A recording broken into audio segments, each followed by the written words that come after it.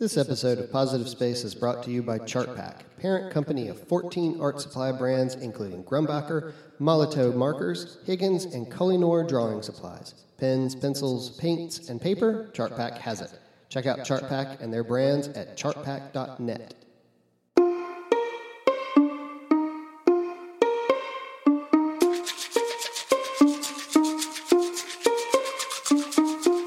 Welcome to Positive Space, Conversations in Art Foundations, a production of Foundations in Art, Theory and Education, also known as FATE.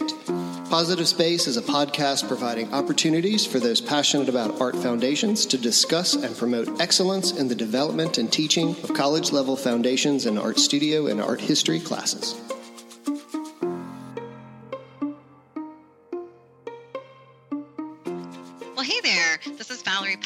Thank you for being here on Positive Space with us. And today, joining us via Skype, we have Gary Setzer, Associate Professor, Vision Chair of the First Year Experience at the University of Arizona. Welcome, Gary. Hi, thanks. Thanks for having me. Yeah. Well, I thought we could kind of begin just sort of with a general introduction to you as an artist, and you can maybe tell us a little bit about your artistic practice. Sure. I started very early on in the training as a painter. My first degree was actually in painting. When I got into graduate school at Ohio University, I took this fateful, I'm going to try to work the word fate into this as many times as I can casually. Nice. Just kidding. But I took this fateful bike ride, and it was a beautiful evening, and I was staring at the moon, and there were speed bumps that I wasn't prepared for, and I hit a speed bump and came down and broke my wrist. And, tried to paint with my broken wrist and was not able to. And, of course, your professors, good professors, would say, try freeing it up and painting with your left hand. And I did that for a while, and that also was a complete bust. I think I'm a little bit of a control freak in the studio, so that kind of loosey-goosey approach did not work for me, although I've seen it work very well for other people. And painting is still my favorite art form, but that kind of instigated this shift, and I did my first performance and then my first installation, and it was just kind of snowballed from there, and I realized I was a bad painter. I wanted to be a good painter, and painting it's what I adore, like starting with the 19th century and on. That's where my real interest in art history begins, up through the current day. Yeah, so anyway, nowadays I do performance video and sound, and I kind of fold things together that sometimes the art world, it's kind of like, you have people that like music and you have people that like fine art. Like you have people that like chocolate and people that like peanut butter, but not everybody likes their chocolate and peanut butter together. So I think some of the choices that I make are considered to be periphery or on the outskirts of what should be considered fine art. But I definitely fold pop culture and, maybe popular culture forms into my fine art recipes. So there is electronic music that is kind of brought into the fold there. So people tend to really either like that blend or not like it. And I'm okay with that. I'm comfortable with that. For me, whether it's a format that's more kind of akin to popular culture or whether it's a format that kind of is steeped in the American avant-garde, it all comes from the same place. It always has for me. So I do what I've really been doing recently. My most recent works are performance works that have projected video, and then I perform musically live in front of that video. So it's kind of like video art with an attendant of sorts. People have compared it to spoken word. So the things that I'm saying in front of the projected video is, in some ways, I'm kind of a tour guide for the audience, describing what's happening. And the work kind of centers on a mind-body split, but also using the surface of the landscape as a kind of surrogate for the division between language and meaning. That's a curious way that you sort of came into that practice. I assume that your wrist is fine now. Yeah. Okay. Yeah. It should be healed. Yeah. It's interesting that sort of got you into that mode of working. I mean, it sounds like you went back to painting and then just realized that this was a better mode of communication for you in terms of art making. Yeah, I think the work that I make now, I feel like is unabashedly me and unapologetically me. I don't know that I would have discovered that had it not been for the accident. I had a lot of baggage from art school, but it was delicious baggage, and I enjoyed it. And I think art school, more than anything else, teaches you discipline and work ethic. And so none of what I do now would have been possible without that. But I also feel like you have to get out of the academy to kind of shake your professors' voices out of your head in order to be able to actually hear yourself. And they're still in my head. I say that as if I've abandoned everything, and that's not true at all. Like, I can still hear specific professors when I'm working on something, like telling me to get my head out of my ass, or no, I feel kind of, I can't say comfortable where I'm at, because I think if you're comfortable, you're probably treading water. I feel familiar with what I'm doing, but there's always that kind of feeling in your gut, like this could go horribly wrong, or, this could be totally unusable. And I think that's why I keep coming back to art, is, to be able to have that mystery in front of you. I don't know. I'm not sure if I answered your question. I don't remember where I took that, but no, I think you took it in really, really great places. It's so curious that this sort of shift and how it made you sort of unpack things and lose a little bit of control in terms of things that you had kind of set up in terms of how you make art or how you communicate with an audience. Well, so were you, as a kid, did you make art? You mentioned that you play music during your performances. So were you in some kind of a band? Like, were those creative outlets something that you explored when you were growing up? Yeah, yes, definitely. And they weren't things that I necessarily considered to yet. When you get into art school, you're exposed to this kind of hierarchical thinking. And it really kind of makes different strata that you maybe unconsciously sort of just take on. And so I had, since I was probably 14 or 15, I remember even before that, a buddy of mine and I, when we were in fifth grade, would stand on top of his doghouse and do concerts for nobody, right? And just like pretend we wouldn't pretend we were really singing, but I felt bad for the neighbors, like looking back now. But so there was always this kind of musical angle. And we would also make these terrible science fiction movies. We would get a hold of someone's parents' camcorder and do these things. And all of these things were engaging to me. And while I grappled with meaning in a very different way, like it wasn't necessarily about meaning for me at that age, it did become a means to know the world and to just kind of do, like, it was a way to occupy the town. I grew up in a tiny village. It wasn't even a city on the Ohio River. And there, if you didn't play football, you basically didn't really have a lot to contribute.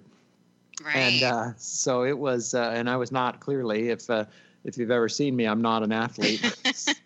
And, I'm proud of that too. Like, it was a difficult thing to find a creative outlet in a town that was really centered on high school sports.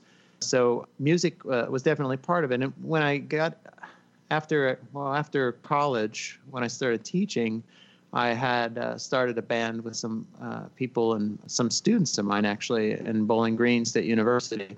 We would play the shows, and you would have, 200, 300 people there watching and engaged and sweaty. And then you would go to a gallery, the next week and do this kind of conceptual performance artwork, and there would be maybe 4 people watching, right? Right, and right. So I started to think about the contrast there. Like, why is it, for me, they were both coming from an identical place at that point. Like, the lyrics that I would write were always heavily involved in, linguistic theory, and I would pull from the same sources that I pulled from when I would make these conceptual artworks. And I could not for the life of me understand why one was so engaging to an audience and the other was maybe less cool. And I when I look at the history of avant-garde performance art and I think about conceptual art, to me, that is undeniably cool.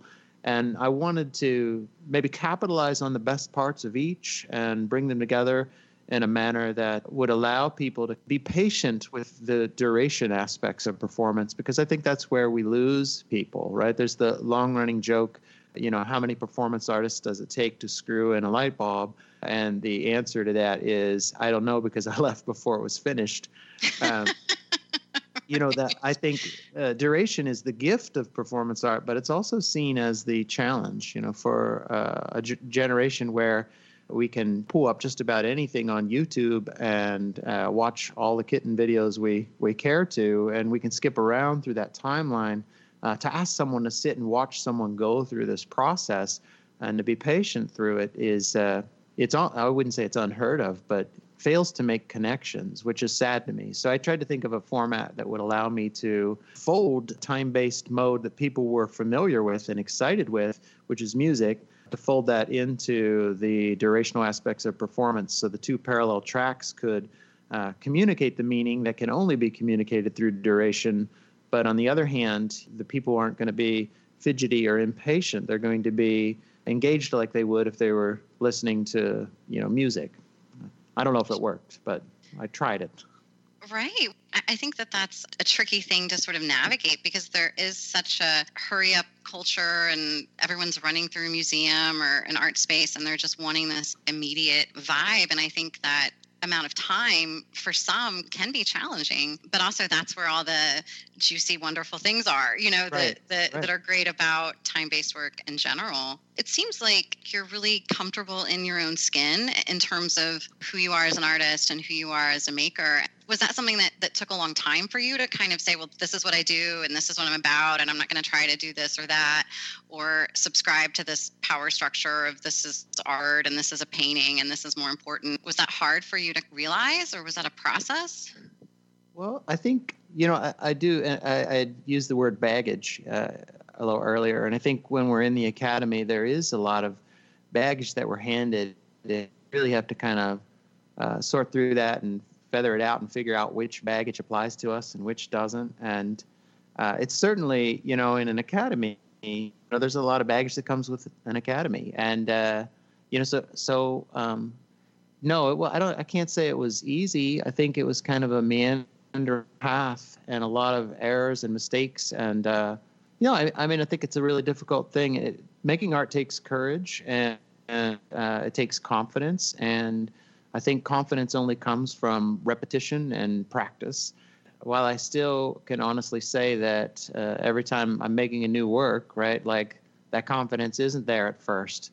But I do think it's the unknown that kind of keeps us coming back for that as artists. And you hope, you throw, there's the old saying, you throw enough shit at the wall and some of it will eventually stick. And I do throw a lot of shit, literally. No, not really.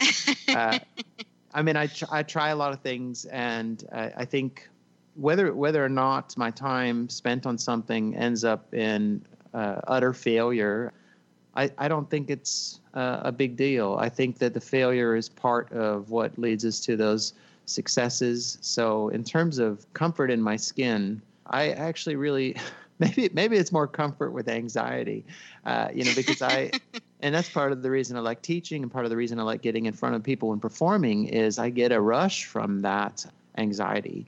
And I can't say that it's like a calm space for me, but what it is in a strange way is a very focused space. And I'm easily distracted. You could probably ask me one question at the beginning of this and I'd probably talk for 4 hours, like if you let me. But when I'm performing, like there's this very specific target, and it kind of ropes me in a fabulous way and gives me maybe one of the few moments of focus in my life. There's something that happens where you're kind of in and out of the body at the same time. Like you can be standing in front of people and going through this kind of rehearsed muscle memory set of activities, and your brain can be disengaged and somewhere else altogether on a different plane. And I really like that about performance, the kind of nerves going in, that the possibility that anything can go wrong at any time. You could fall on your face, and the audience, I think, also buys into that. And that's why the live, to me, is so critical, that you're standing in front of a body, and it's not a recording of the body. It's just right there, right then, and you don't know what's going to happen. So that's kind of exciting in one regard for me in terms of art. But in another regard, it is the perspectival space and the way that we approach the world ontologically on a daily basis, right? We're always interacting with real people in real time. Anything could go wrong in the real world or anything could go right in the real world. But I think sometimes people have difficulty accepting that to be art because it is so everyday, even though a lot of times like the artist has a very different kind of edgy angle or what have you. But I think the mode of time-based work is something that is built in to us, right? On average, people spend between, I think it's like 5 and 7 hours a day watching television, which is crazy to me. But we have all this exposure to time-based media, whether it be through our computers or our televisions or even ads, projected into our cities. And so it is a mode that's very familiar to us, but it's also, I think when people think about art, there's still this kind of hierarchical gut instinct that the painting and the sculpture and drawing and photography are what's critical. And so I don't know. I'm not really sure. I don't even remember what your question was. My apologies. No, you're completely fine. You're totally good. You're totally good. I'm curious. As someone, I myself am not a performance artist, nor do I work in time-based process. And so I'm always really interested in what someone's creative process is like when they're working within those realms, because it's so unfamiliar to me as a maker. And so, when you're in your studio, do you write scores? Do you perform in your studio? Are there like exercises, or do you make lists? Do you sketch? What does that physically look like for you? Sure. I think still I talked about my kind of training as a painter, and that kind of means of knowing the world is still a critical component and almost always where I start. So I still draw a lot. I have a wall, like I'm in my studio now, and I can see my wall of drawings and storyboards. And I often start thinking about the body in space. And, and some of those drawings I'll kind of push further, and then I'll take those drawings into the landscape with me with a camera, and I'll shoot some footage and try to fold those gestures into footage that I can use later. So sometimes I start there. Other times, like I do start with the kind of musical component. And, I will be, as a separate and very segregated activity, I'll be composing, a piece of electronic music. And sometimes that is kind of the first thing. And then I think about, what kind of gesture or action would go well with this kind of rhythm or pace.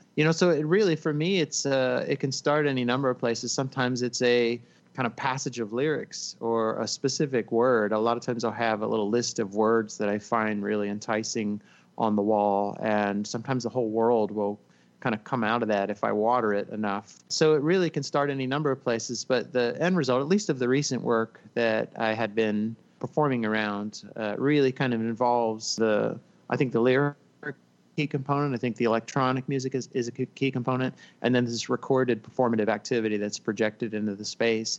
And while I'd say probably 50% of the time it starts with drawing, maybe the other 50% it starts with kind of musical composition or the lyrical writing. And I'm okay with any of those things. And a lot of times you'll start with one, and then like I'll have a video that I bring into the studio, and then I try to score it.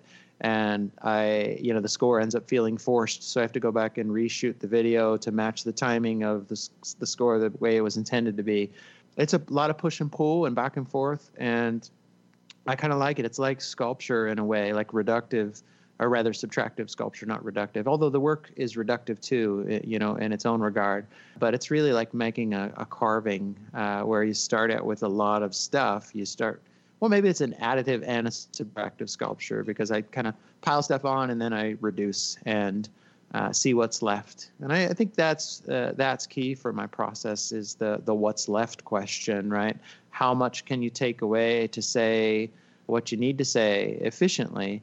And when I say efficiency, I'm talking about maybe efficiency of communication, because I don't think art is an efficient process by any means whatsoever. I think it is chaotic process. I think it is a very time intensive and not a commercially viable practice. And I mean, there are ways to make it commercially viable, and I'm fortunate that I can undertake the types of art that aren't commercially viable. Like I teach at a university, and I think that support mechanism is so critical to keeping the arts alive, that we have these kind of higher education institutions peppering our globe that enable people to make a decent living and make experimental work that a gallery would never sell, so that we can be kind of in the margins and on the edge and hope for the best, right? Like, and kind of go through those things without thinking about, would this sell in a gallery? And while I understand that there are academics that do partake in the gallery system and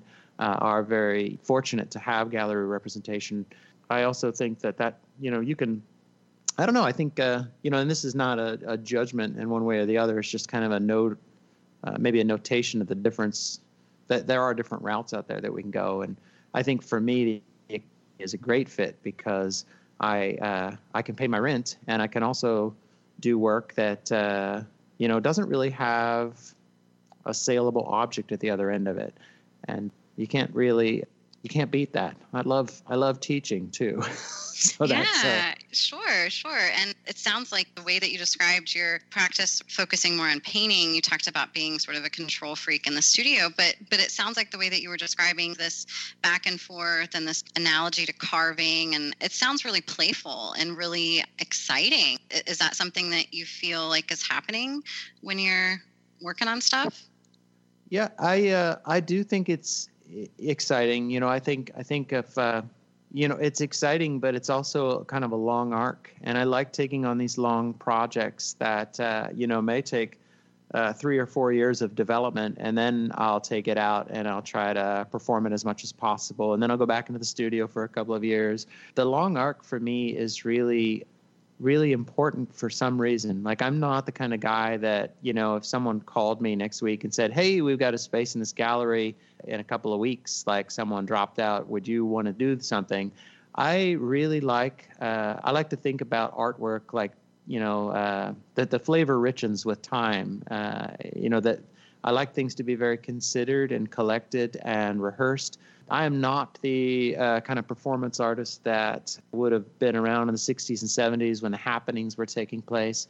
To me, that autonomous approach is critical in the role, in its role that it served in our history. But for me, it's never about making it up as I go along, which is not to say that that's what the happenings were. There was a plan, but there were a lot of different ways that those could have gone. And it's kind of like, I like to talk about, I always use the analogy that it's, when you live in a dormitory, right, and the guy lives next to you can't play guitar, but he's learning how to play guitar, right, and he's just kind of improvising every day, and you hear that all the time. I would rather hear what's at the other end of that than listen to someone practice all the time. I want it to be a known, sort of catered experience, because I feel like as artists, we have to kind of balance the liberty that we have with responsibility. So I don't want to watch someone rehearse or practice or see what could happen, because we all know that a lot of things could happen and most of them aren't going to be interesting. Right. Yeah, and I think performance art is still gaining its sea legs. It's a young medium, and we want to represent it with the best foot forward that we possibly can. And that doesn't mean that I'm not interested in other artists that use those, tactics. I think I am, but I think I know I am. And I think that control freak aspect, like you were describing it being a playful process, and I would agree with you on that. But I think at the end of the day, like the work that I put forward, I think a lot of the play is, I hope some of it still remains like visible in the work, but I also think it's also a very controlled, maybe even a micromanaged experience. I think I micromanage myself. Again, if that's your jam, then that's great. I mean, and if that's what works for you, I mean, I think that's a fun way of working. And I think things can be really serious and really controlled, but also still be really playful and really ordered and not as random or as not considered. Absolutely. Yeah. And I see someone like Sol LeWitt, right? His almost serial decision making and the very kind of calm and collected approach that he has. And I see that as playful in its own right. But then, there are folks that are totally, on the opposite side of that, where you might do kind of an ink wash drawing in a few moments. And I can find great joy and beauty in that too. It speaks to me in a very different way. But so I don't know where I was headed with that, but no, I nor do I, to be completely honest. But but I mean, I think all of this is like so fascinating, because I think there is sort of this hierarchy, at least in my mind, in terms of how I've been taught, that if something's really quick or happens quickly or is perceived in some kind of casual way, then it must not be as valuable as something that takes a long time. And as someone who, I mean, I would admit that I'm a planner. I like to make lists, and I feel like I'm fairly organized. And so when I go into the studio, I am that way as well. But then I also feel like I give myself permission to sort of play and mess up and quote unquote waste time. And I think that's sort of a nice place in my life where I feel like I'm safe to do that. No, I think that makes a lot of sense. And I think it falls in line with why I was describing enjoying kind of longer arc projects, because you give yourself permission to fail. You give yourself room to fail. And so the things that maybe do kind of result in like a feeling of freshness or playfulness, or, maybe the reductive quality that I was talking about, even like that kind of freshness that art can have. I do think it's trial and error to get there, right? I think there's so much stuff that is awful, right, that has to happen before we can curate ourselves. And no, I'm totally on board. I get that. Giving yourself time to really unpack an idea slowly and really think about it and sort of have that tension of where's this going to go, and is this still exciting or interesting to me, and what am I going to do? I mean, I think all of that is so nice to have time to do that. Sure. Well, and so thinking about your educational position and sort of where you are at the University of Arizona, can you maybe outline what your role is there? And I know you guys have like the first year experience structure. Is that something that was there when you got there, or is that something that you sort of created? Sure. And I think one of the things, and I don't know if you feel this way too, but, one of the things about foundations specifically that really appeals to me is that it is this space between a lot of other things, right? Kind of addresses a lot of different things without the hierarchy, right? When I was hired in 2007 here, and part of my hire was this assumption that I would come in and rework their foundations program and build it into something new. They had kind of the classic Bauhaus trifecta, the 3D foundations, 2D foundations, and drawing from observation. That was and that's still the foundations program in a lot of different schools around the U.S., and it works. But they had already researched workshop models a little bit, and I had just come from Bowling Green State University, where Mike Arrigo and Michelle Illuminato were kind of reshaping their foundations program over a number of years. And part of what they had folded me into at Bowling Green State University was the design of that. So they kind of had all the, and it was a very good place to be. I learned so much while I was there. They kind of always kept us folded into the conversations. I was a visiting assistant. No, not even assistant. What was it called? Visiting 3-year instructor or something. It was the longest title I've ever had. I don't remember what it was. But and length doesn't necessarily mean status. But so they had given me the opportunity to put forward a structural proposal for the program, and it wasn't used. And but I agree that it wasn't the right fit for that program. A couple of years later, I was at the University of Arizona and given this opportunity to design a program. And I started with the kind of blueprints and drafts that I had developed when I was at Bowling Green, at least what I had hoped to do. It wasn't the right fit for their program. So I had this structure, kind of a skeleton in place, not necessarily the content yet.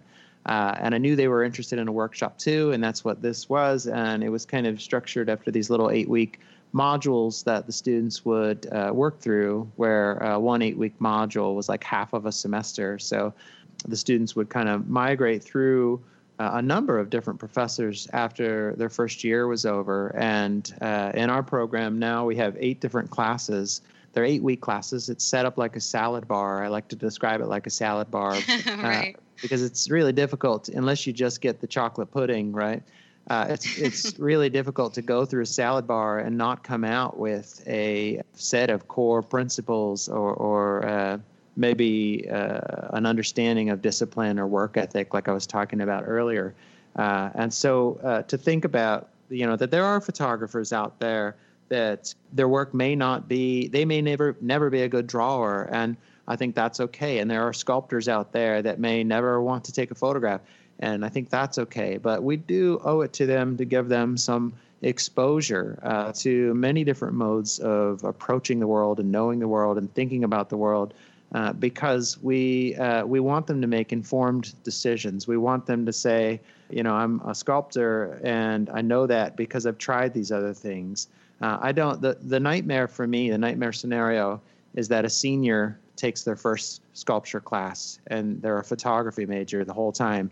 And then they realize as a senior with that class, this is who I am. This is what I was supposed to be doing. And of course, you can always reinvent yourself. I think that's one of the beauties of being an artist, is that at any point in your career, you can take a big, sharp left turn and you're going to be okay, right? And you may lose some fans, but that's okay too. But so we've got these 8 courses. There's mapping, space, gaze, experience, surface, amalgam, propaganda, and the body. And they're thematic modules, and they kind of center around, different ways to approach things materially. But in the classes, we're also always pairing craft and content as kind of a 50-50 equation. And so, it's... And again, this is not about, University of Arizona is kind of a conceptual program. I think they see themselves in that way, like a research-based sort of art-making program that probably, if there's a meter between craft and content, it leans a little more on the side of content. But that's not why I have equal emphasis of those 2 factors in the classes. I want these students to determine who they are, right? And we know that as kids, whatever program they go to, they may be encouraged to work more in one way than the other. But really, at the end of the day, what I think we're trying to prepare them to do is to go out into the world and figure out who they are, what is at the core of them versus what was at the core of the program they went through. And so by giving kind of equal emphasis on craft and content or, technique and idea, maybe another way to frame it, I think we help them sort of realize who is they are. Again, like most of these kids at this point are interested in art. They come to study art because they had exposure in high school to painting or to photography or to sculpture, sort of traditional modes of thinking. And we want to acknowledge that that's what art is, but we also want to say, and then there are these other things too. I don't believe in the burn them down, build them back up model that you so often hear described as what a foundations program should be, right? Like that these kids come with presuppositions and you have to destroy all of that and start from scratch. I see it as a welcome gate. I see it as a little party. I see it as like, hey, you love art, we love art. Let's see what we can do. So by the time they're done with their first year, they could have experienced observational drawing, sculpting, photography. We have a 4D class called Experience where they do performance, video, and sound. We've got a class called Amalgam that allows them to kind of think interdisciplinarily. Like they will do mixed media projects. Propaganda is kind of a, more digital art kind of class. The body is like figure drawing. So lots of traditional skills and lots of contemporary skills, all kind of on equal ground. And so by the time they choose the 6 classes they're going to take, they're going to have some staple skills, but they're also going to have a say in it. And I think the DIY aspect of that is a critical ingredient to me, that we're acknowledging that these students have come here to study art because they have a voice, and that voice is a valid voice. Whether or not they, are experienced artists or what have you, they have interests, and we want to tip the hat to them and say, "Hey, kid, here's looking at you." I don't know what sound like an old man, but no, but I mean, this idea that you're treating them as human beings, right? That they come in with preferences and experiences and their own personal choices that they get to make. So are there any of the workshops or like the modules that they have to take or that they're required, or is all of it sort of choose your own adventure approach? There are 3 units that everybody has to take, 3 8-week units, and that's mapping, space, and surface. So they do have moderate exposure to the classic Bauhaus trifecta, right? They're getting some 3D experience, some 2D experience, and some drawing experience. And the reason we kind of kept those as required component was that we understand why that's in place in most schools in the United States, right? There is a really kind of effective tool set there that whether you're a photographer, or a sculptor, or a performance artist, or a person that just drinks nacho cheese all day, I think that's a type of art. That sounds amazing, by the way. Yeah. I'm like, maybe I should rethink my own practice. That sounds pretty good. I'm having second thoughts now too. But whatever it is you're doing, like those skill sets are like if you can draw, right, you can cheaply realize anything, right? And now that doesn't mean they're going to be able to draw, but it gives them exposure to that as a possibility. So those 3 are required, and then they choose 3. So it is. I said it's DIY. Maybe it's not truly DIY. Maybe half of it is DIY, but we want them to have some essential skill sets, and then the others we kind of acknowledge like there are a lot of different ways to get the core. And that's why we call it first year experience rather than foundations. Is I like to challenge that idea that a foundation is the same thing for everybody. I think and we all know that just from being alive in the world, all of us have a different historically effective consciousness, right? We come from different economic strata. We come from different racial or religious backgrounds. And all of those experiences are, part of the ingredient list that we use when we move forward making our art.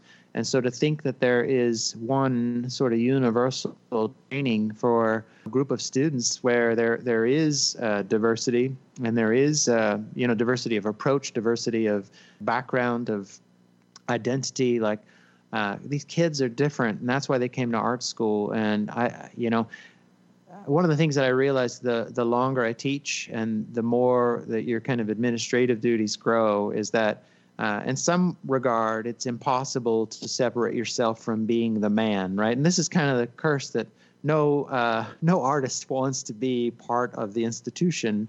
But when you are administering a program, there are some aspects of the job that come forward in that way, and where you do have to kind of draw lines, and you do have to make a call. And you do have to treat everyone equally. And I think we tried to set up a structure where, you have enough structure, but you also have enough room to accommodate their voice. Because on the other hand, right, I talk about the DIY aspects, but I'm also talking about the careful kind of thought that went into sort of structuring the experience. What I didn't want the program to be, on the other hand, was this open-ended, chaotic, like anything goes, hey, let's just come in and see what we feel today. Because I maybe, and this might be my own proclivity for organization too, that I do feel like we can orchestrate this for them to make it engaging, to surprise them. They don't know yet what materials exist. They don't know yet if they push themselves, what kinds of ideas they can pull out of themselves. And so I think you do need a rigorous structure, but you also have to accommodate for their voice. So I'm trying not to be the man while also having to be the man, right? Like that's, I think that's maybe the curse of the academic artist. We could let go of everything and be just the rock star that stays in the studio all day and doesn't pay attention to his students. But on the other side of that, we're being paid to lead these students. And I find that if we take that responsibility seriously, that you take the kind of romantic energy of the arts back into your studio with you. If you're really kind of trying to work with your kids and lead them, you want to be a leader, not a ruler, right? And so go in there and share your enthusiasm and do it authentically. And I think you're going to have a generation of artists that sense your enthusiasm, and they sense that you care about art a lot and you care about them and their education. And so sometimes, as a foundations coordinator, you do find yourself, as I said, making calls and drawing lines and cutting things off, and some of that feels cold and cruel, but I also think it's essential to the arts in the academy. I think it's always an awkward fit.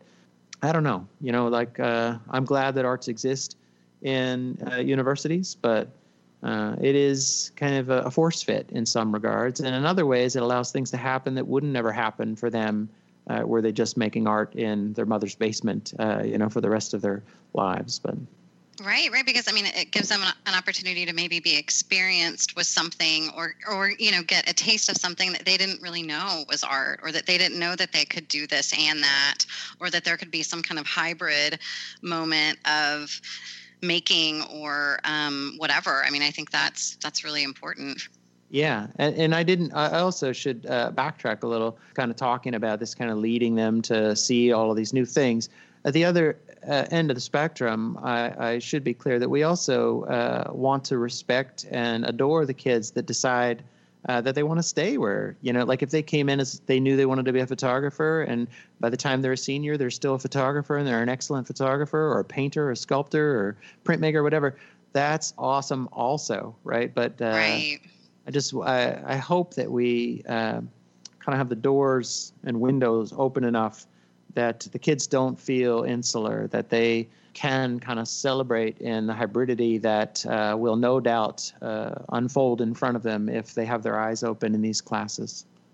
Sure. And I would imagine that once they've gone through surface and space and mapping, that they probably have a more clear understanding of what they're passionate about or what they are really skilled at, which is always a good thing for anybody to become more aware of. Right.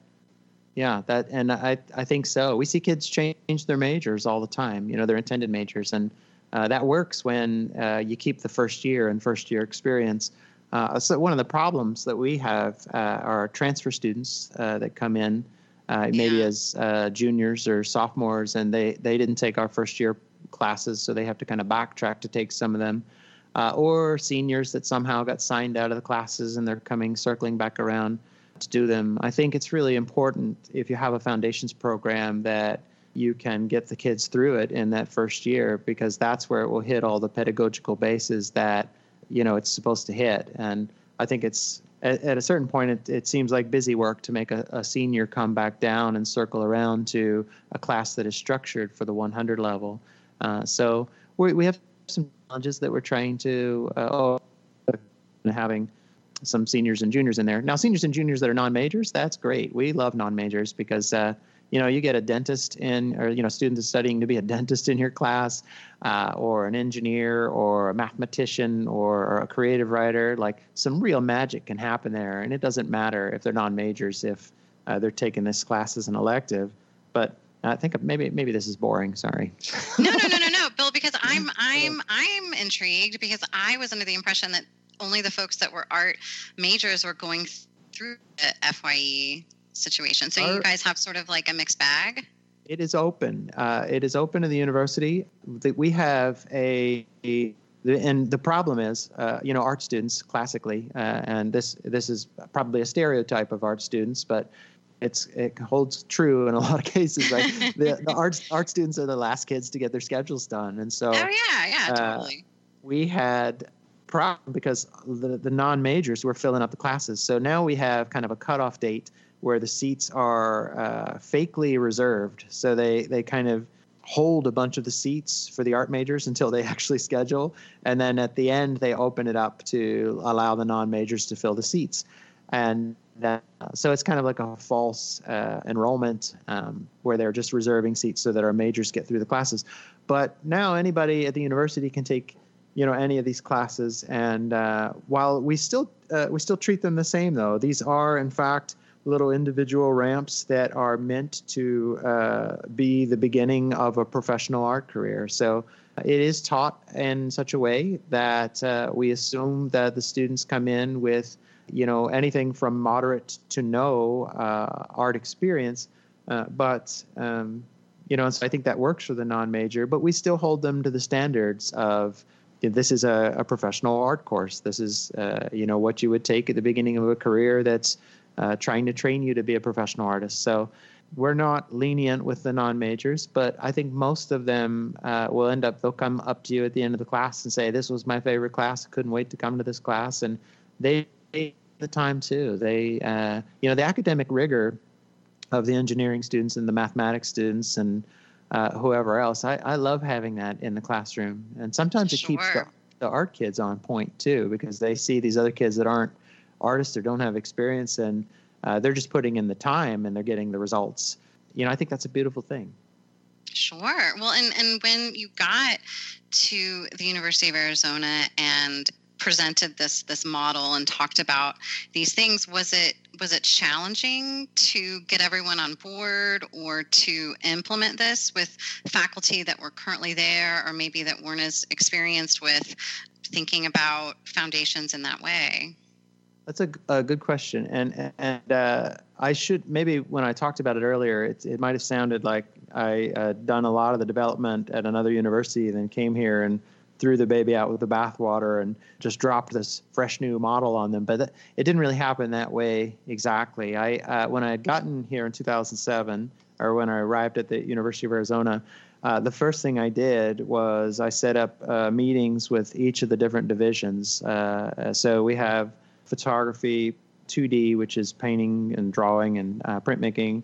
We've got 3D XM, which is sculpture and extended media, art history and art and visual culture education. And all of those divisions have students that require them to take foundations courses. And so I met with each of those groups and talked to them about what they thought was working with the current foundations program, what they thought was missing from that, what they thought needed to go from that. And so, that was very early in the development. And then from there, I went back to the drawing board. I took all that information and folded it into what I saw to be what became the content of the program in the future.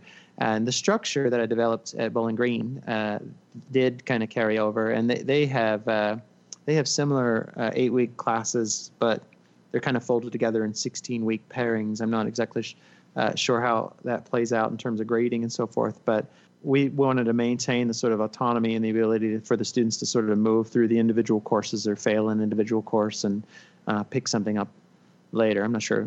You might want to edit that out. That was kind of a boring exegesis. No. But I mean, I think that the really important thing that you're pointing out is that you didn't just show up in this new position with this task, of kind of creating or evaluating or restructuring the model there, that you didn't just show up and say, okay guys, here's what we're doing, blah blah blah, but you listened and you met with folks and you talked about what's working, what's not working, what can we do, and there was that moment of just kind of observing, especially as like a new person within that program. Yeah, definitely. I think everyone knew that they had a voice in the process early on.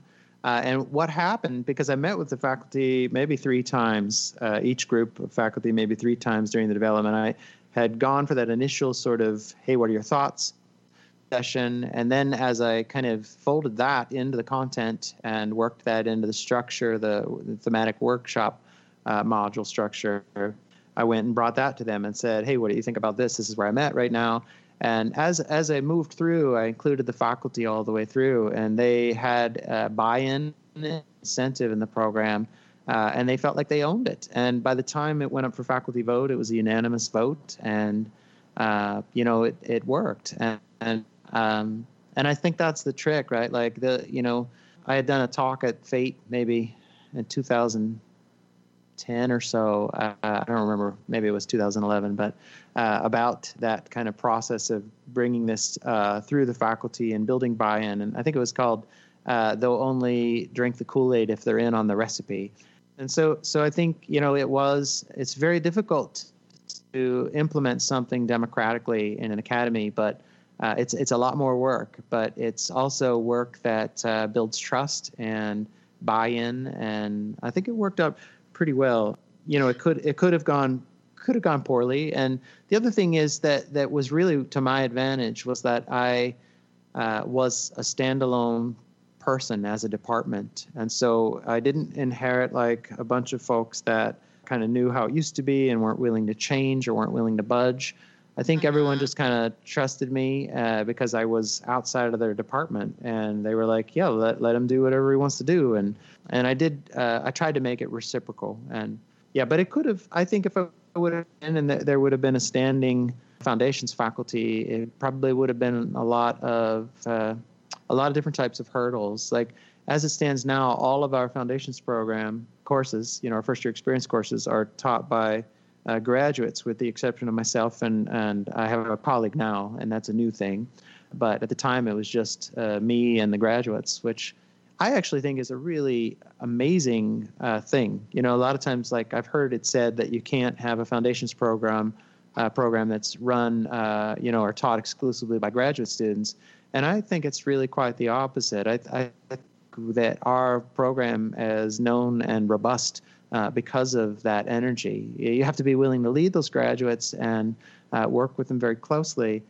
But I think they all buy into the program too, right? They kind of believe in it, and that is what really allows it to be amazing, because we've tapped into the energy and the vigor of these teachers that on one point are our most vulnerable teachers, but on the other point are also in art in a very exciting way for the first time in their lives. Like that kind of professional crest has surfaced, and they've risen above what they've learned in undergrad, and they're in their studios like struggling in the most beautiful way, and they bring that in, and that energy makes our program vibrant.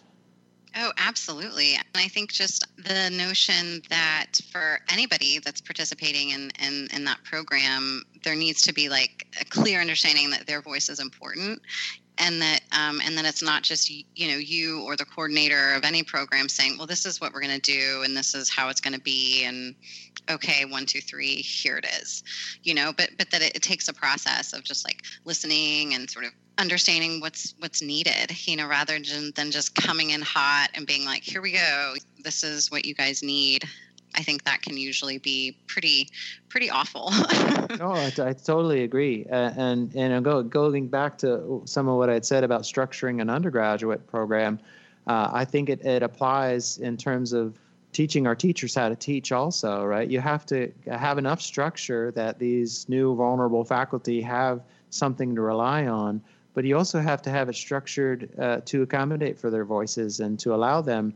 What I don't want to do is give everyone assignments and say, teach these assignments, right? They do have required project standards that they have to follow, but they can develop projects that are really catered to their own interests. And we want to work with them too. We're not just like kind of leaving them on their own and saying, do what you want, because with these individual 8-week courses, there are 8 different ones. And so they really do have to stick to the curricular content in terms of what should be covered in the course, but they can approach that however they see fit. So there needs to be flexibility, but there also needs to be enough of a skeleton that the program is in place and required for a reason, that it's not just an open-ended do what you want experience in each of those courses. I think the undergrads would suffer then. Right. And it's kind of human nature that if somebody is not being authentic or not really excited about something, if they're just kind of bullshitting through it. I mean, I can remember having professors like that in various times in my career as a student and just feeling like, oh, this is so lame. Like they're not excited about this. I'm not excited about this. Why are we just like wanking through all of this stuff, and why is this happening? Like I'm trapped, they're trapped. It's just sort of this awful thing, but you can sort of smell that, right? And I think that happens with grad students, that happens with undergrad students. And I think it's just really exciting that you're giving them an opportunity to feel things out and become who they are as instructors, or TAs or whatever. I think that's really great. Well, I hope so. I think that's what happens in the best cases. There are times where, again, being part of the institution where you do maybe you even overstep, and you try to draw lines and you try to keep things organized and moving forward in a way that's going to impact the undergraduates in a great way. And so, you want to, again, I always think about the difference between leading and ruling, and you want it to be open enough, but I think there are times when it works very well. We feather our students into teaching through a course that we call the First Year Experience Practicum. So they will, during the first 8 weeks, they will shadow me teaching a section, and then during the second 8 weeks, we offer an identical section that the graduate teachers are offering, and I'm in the room with them. And so it's kind of teaching under observation, but it feathers them into the role of being an educator and a mentor. So it's not just like, I don't like to do the sink or swim, like, here's this student, let's throw them in this class that, I think it gives them buy-in into the philosophy of the program for the most part, and, great. It seems to work.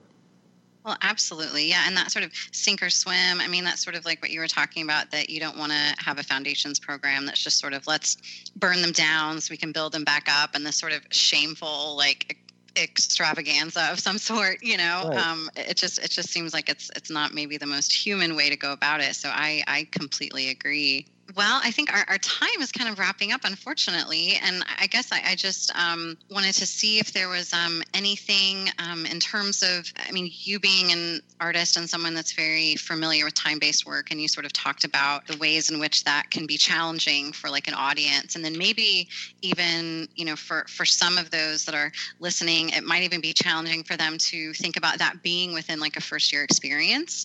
Sure. And so, for those artists and educators that's really not their jam, or they're really not familiar with that as a maker. I mean, do you have any advice or thoughts on just how to introduce students, or maybe why that's important, having that within like that first year experience? First of all, I would never say that as a blanket statement that every school should have it. I think, I do understand, what I see as the benefits of it. And I'll talk to that in a moment. But I do think it's important that there are lots of different types of art schools out there, and some are going to be more classic, and some are going to try to embrace the kind of edge of contemporary art, and there are going to be schools everywhere in between, and I think all of them are right. There's not, that's a beautiful thing about art, right? There's not necessarily going to be a rule book. But, in my mind, folding those practices in to that first year, again, is about kind of showing the student that this is a viable route, this is a possibility. And I really think, I was talking about the first year experience as being this kind of welcome gate. I think it's important to say, that everybody is welcome, whether or not they find themselves to be in those traditional modes. And, kids may find themselves in the wrong program, right? There might be someone that would be better suited to, a model that was a little more classic. And I think, but for the most part, I don't think the students that are coming in as undergraduates know really what type of artists they are yet. They have ideas and they have some presuppositions, but that's why I think it's important, because there are very likely some students in an incoming freshman class that will be a video artist or will be a performance artist or work with sound in some regard. Or like we have an interdisciplinary class and we have a photo class, and photo and interdisciplinary skills are often not folded into the foundations experience because they're not seen as kind of core, but I or at least the perception is that. But I think they are. I think even painters today, like with digital photography, I think almost everybody is taking snapshots out there in the world and folding that back into their practice in some regard, whether they're, painters or sculptors or what have you. It's just so easy to have those skills at our disposal. I'm not sure where I'm headed with that. I kind of took a long way around that question. Sorry. No. I mean, I think you were on target, and I really appreciate, and I don't think it's really talked about enough. It's just that there's really no right or wrong way to do this, and that there is real value in having this like variety of types of first year experiences or foundation programs, because I think there's such a tendency to like compare, or say, well, this program's doing this right, or this program's doing this wrong, or have some kind of assessing vibe attached to all of it, right. Whereas everybody that's at each institution has a very particular approach and needs based on the kind of students that they're actually catering to. I agree. I don't think there's again, as long as the undergrad, and I'm talking about the whole 4-year undergrad degree here, not just the first year, but as long as that undergraduate comes out with, again, going back to work ethic and discipline, I think you can't do them wrong. They're going to figure out who they are eventually. But I really see that as the goal of that program. Like, yes, of course, you should have a portfolio, that you leave with. But B, you want to have the ability to ask yourself questions and sustain your practice after you are no longer in a class. So there are a lot of different ways to do that. I like the way we do it, and I think it really gels with me and, is developed in tandem with the needs of this program in particular. But it's not something you can just pick up and put in another school either. I really think you need to cater and customize that foundations experience to the individual school. And for me, the video and performance and sound in the foundations level is important at a personal level too as a teacher, because it's what I'm enthusiastic about.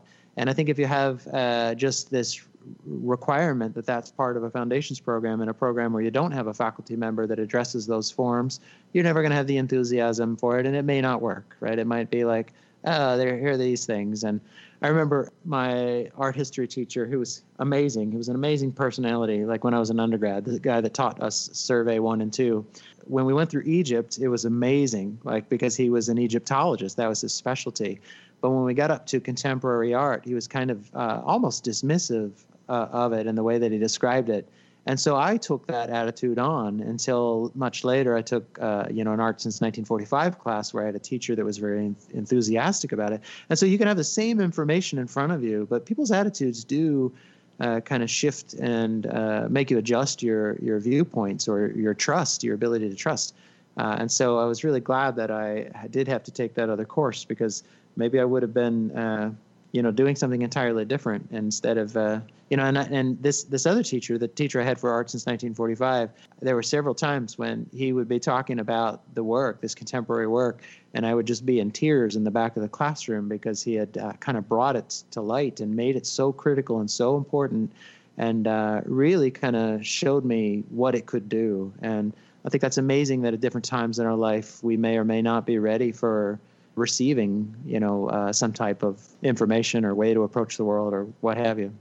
Yeah, well, and I think it just sort of comes back to what you said sort of earlier on about just this intense responsibility and privilege it is for us to get to engage with these human beings that are thinking about things perhaps for the first time, or that have their own preferences that they're sort of bringing in, and that we get to sort of be a part of that journey is really exciting.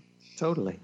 Well, Gary, thank you so much for your time and just your willingness and your enthusiasm. I really, really appreciate it. Hey, thanks for your thoughtful questions and for including me in this. This was really fun, so thanks. Oh, you're welcome. You're welcome.